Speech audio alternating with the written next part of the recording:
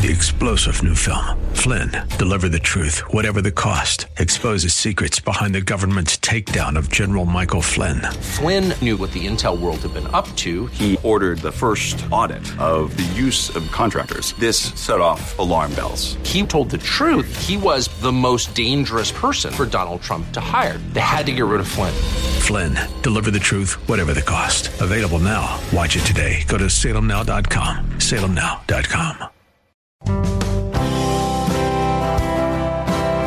Hey, Pastor, doesn't science disprove the Bible? Isn't Genesis just a fairy tale? Is God for real? Did he really create everything in 6 literal days? Didn't God just use the Big Bang? Why is there death and suffering? Do you really believe the Bible? Didn't man evolve from apes? For answers to these questions and more, stand by for Believing the Bible.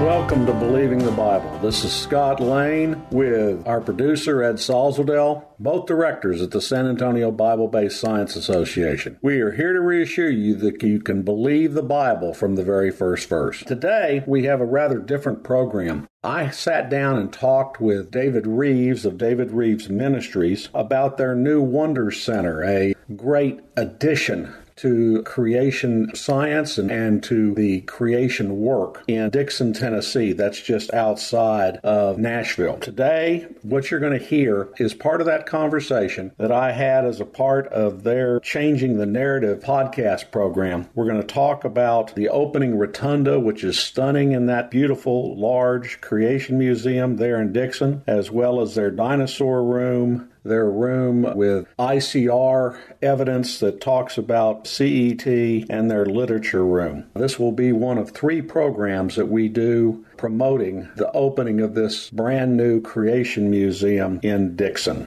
All right, Scott, it is great to have you in studio in the Changing the Narrative studio here because you are visiting from Texas right now. Yeah, we certainly are. And as I just told you earlier, this building you have has great bones for what you're trying to do. And I can already see the potential of what you're trying to do, even though with a soft opening, you haven't got everything done yet, but you're well on your way. Yes. Yeah, well, 2 days in, of course, there are plenty of things that we want to change, but there's been no catastrophic failures. And honestly, it's going a lot more smoothly than I had anticipated. Oh, that's very good. Now, I've seen, and I was taking notes, but I'll work from memory. As you walk in the facility, you have what I'll call the Camarasaur rotunda with the 7 days of creation lined up there. I think that's a great intro. As you go to the right, you first have the archaeology room, which is very interesting. What were y'all's thoughts when you first started and put those things together? You know, when I first, this was a year and probably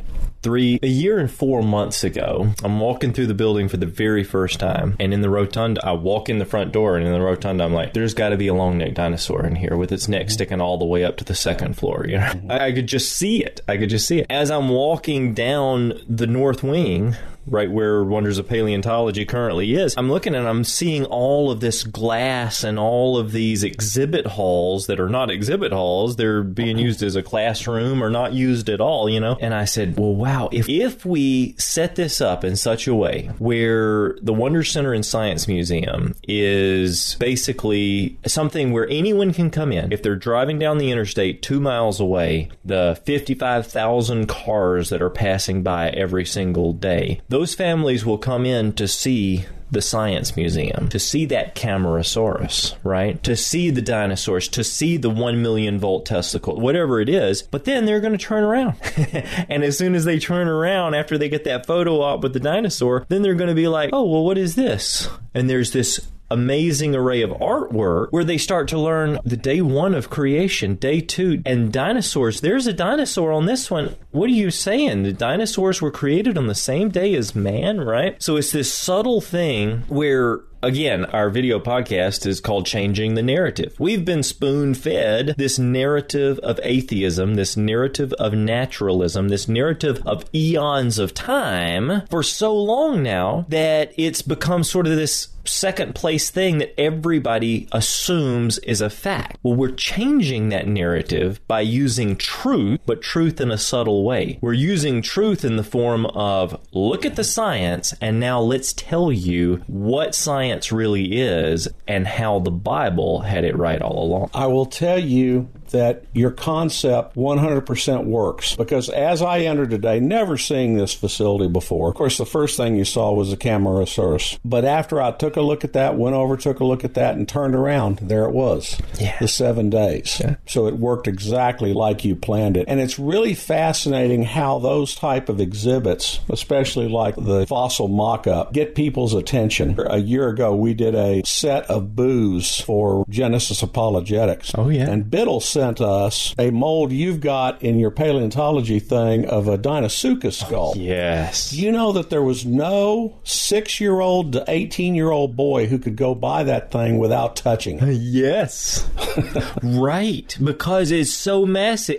Here's the thing, and Genesis Apologetics, great friends, Dr. Biddle, has been so gracious in providing exhibits for the museum. This is really a collaboration of nearly every creation ministry that exists right here. It's not our museum, it's everyone's museum. We have collaborated with, I think, now over 30 different ministries and organizations, including most of the major ones. Institute for Creation Research have developed and produced and installed and donated massive displays. The Genesis Apologetics have all of these different ministries, right? But what's neat about the Deinosuchus is everybody's seen a crocodile, whether it's a picture of a crocodile or a video on Animal Planet or whatever.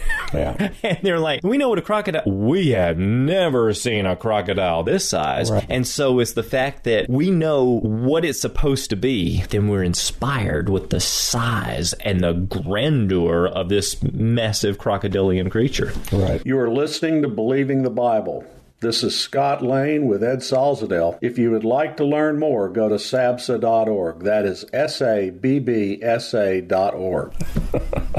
One of the things that impressed me is how up to date the stuff you're putting into this museum is. When I went into the biology room, which is on the left side as you come in, you have an up to date booth or whatever with the Institute of Creation Research stuff that's basically on Randy Galuz's continuous environmental tracking, CT, which is fascinating stuff. But they only got their exhibit up a year ago. That's right. We see the power of keeping everything cutting edge, and we love looking at all different ideas as long as they're supported by biblical principles. But at the same time, yes, it's cutting edge information that is just now being developed, and that's what's going in the museum, and that's what we will continue to put in the museum. Whether it's looking at adaptation in a way of divine engineering with continuous environmental tracking, or whether you're walking past the Eriops megacephalus, right? And this massive salamander-like creature from the Permian in Texas, where mummified skeletons of these remains have been found, complete with, Dr. Brian Thomas even sent images in for that particular display with collagen, with biomaterials, organic biomaterials. We're finding soft tissue and blood vessels and osteocytes and proteins and collagens and everything you can think of. And some of these creatures are supposed to be in these Permian layers up to 300 million years old, yet with still organic biomaterial inside of them. What are the chances of that taking place? So by looking at this modern cutting-edge research where we're finding the soft tissue, where we're looking at the newest engineering principles, we're trying to capture an audience that is not just someone who goes to church every week, but an audience who wants to be inspired by science. And when they're visiting the Science Museum, they're going to learn the truth of God's creation. I was impressed by the room on literature because you have a trail of what's happened to the biblical documents from as far back as we can really trace.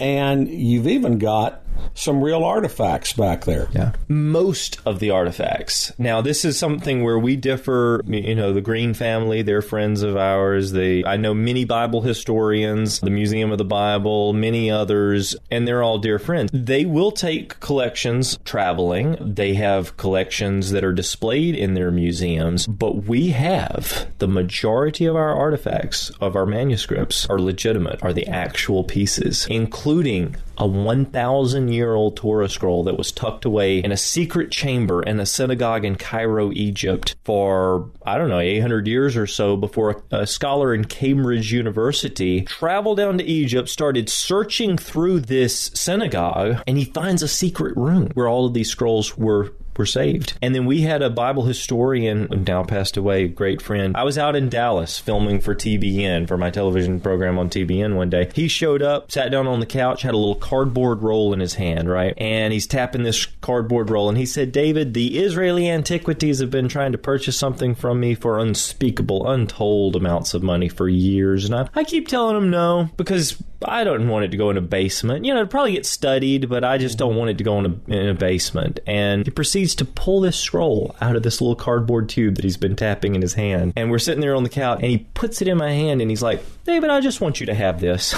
It's like, I think it'll reach more people if you have this. I'm in awe, because it's a passage from the book of Exodus that has the account of the Song of Moses, where they're rejoicing after they cross the Red Sea. Written, of course, from right to left, you've got the crossing of the Red Sea on that rightmost column, and then where the Lord provides manna in the wilderness on the leftmost column. And I'm sitting there staring at it. I'm just in awe, because not only is this the Word of God, which we have, most of us have multiple copies, right? But we're talking about something that was written 1,000 years ago in Hebrew, and you can compare it to the Hebrew scrolls that we have today, and they're identical. This is handwritten, and yet thousands of years of handwriting have not corrupted the manuscripts, have not corrupted the text. What are the chances of this, unless the Bible really is the inspired Word of God preserved?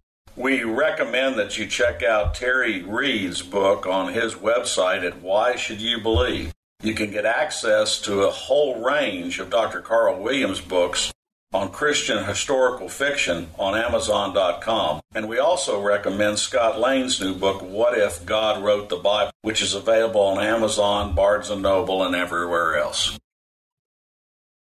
Information for creation events in our area are on our website's calendar page. For more information or to schedule a presentation, go to sabsa.org or call 210-599-7240. When you go to our website, you can click on a link to our newsletter. Our website has a link for contact information on which you can order our newsletter to be emailed to you, or you can call us. Also go to whyshouldyoubelieve.com. That is Terry's website containing articles looking at current day issues from a biblical perspective. SABSA meets the second Tuesday of each month at 7 p.m. We are now meeting at Faith Lutheran Church just south of the corner of Jones Maltzberger and Thousand Oaks. There you will find biblical apologetics and creation science teaching found nowhere else in Bexar County, as well as the availability of books and videos on these important subjects. If you missed any part of this show, you can listen to the show anytime by going to the AM 630 KSLR, the Word in South Texas website. Click on KSLR Podcast, scroll down until you find Believing the Bible. Please join us again next Saturday for Believing the Bible. I'm Scott Lane, and for Terry Reed, Dr. Carl Williams, and Ed Salzwell, thanks for listening, and we hope you found today a reason to believe the Bible.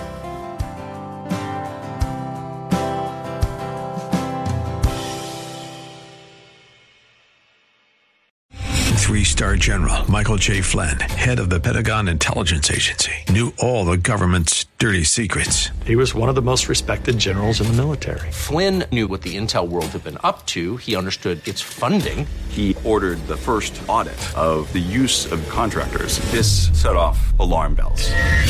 The explosive new documentary, Flynn, Deliver the Truth, Whatever the Cost, uncovers the facts behind this scandal. Flynn told the truth. He was the most dangerous person for Donald Trump to hire. I find out the worst enemy that I'm going to face in my life is right here in America. They took my assessment and they wanted me to change it. And I was like, I'm not changing it. They had to get rid of Flynn. with in-depth interviews, archival footage, and never-before-seen personal records of the man behind the headlines. I just felt like I was drowning. Flynn, deliver the truth, whatever the cost. Available now. Watch it today. Go to salemnow.com. salemnow.com.